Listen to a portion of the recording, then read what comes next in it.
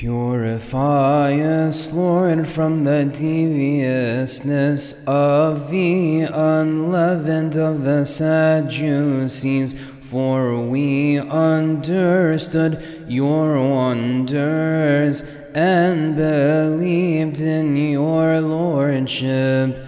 Blessed be the Father, and the Son, and the Holy Spirit, the perfect Trinity. We worship him and glorify him.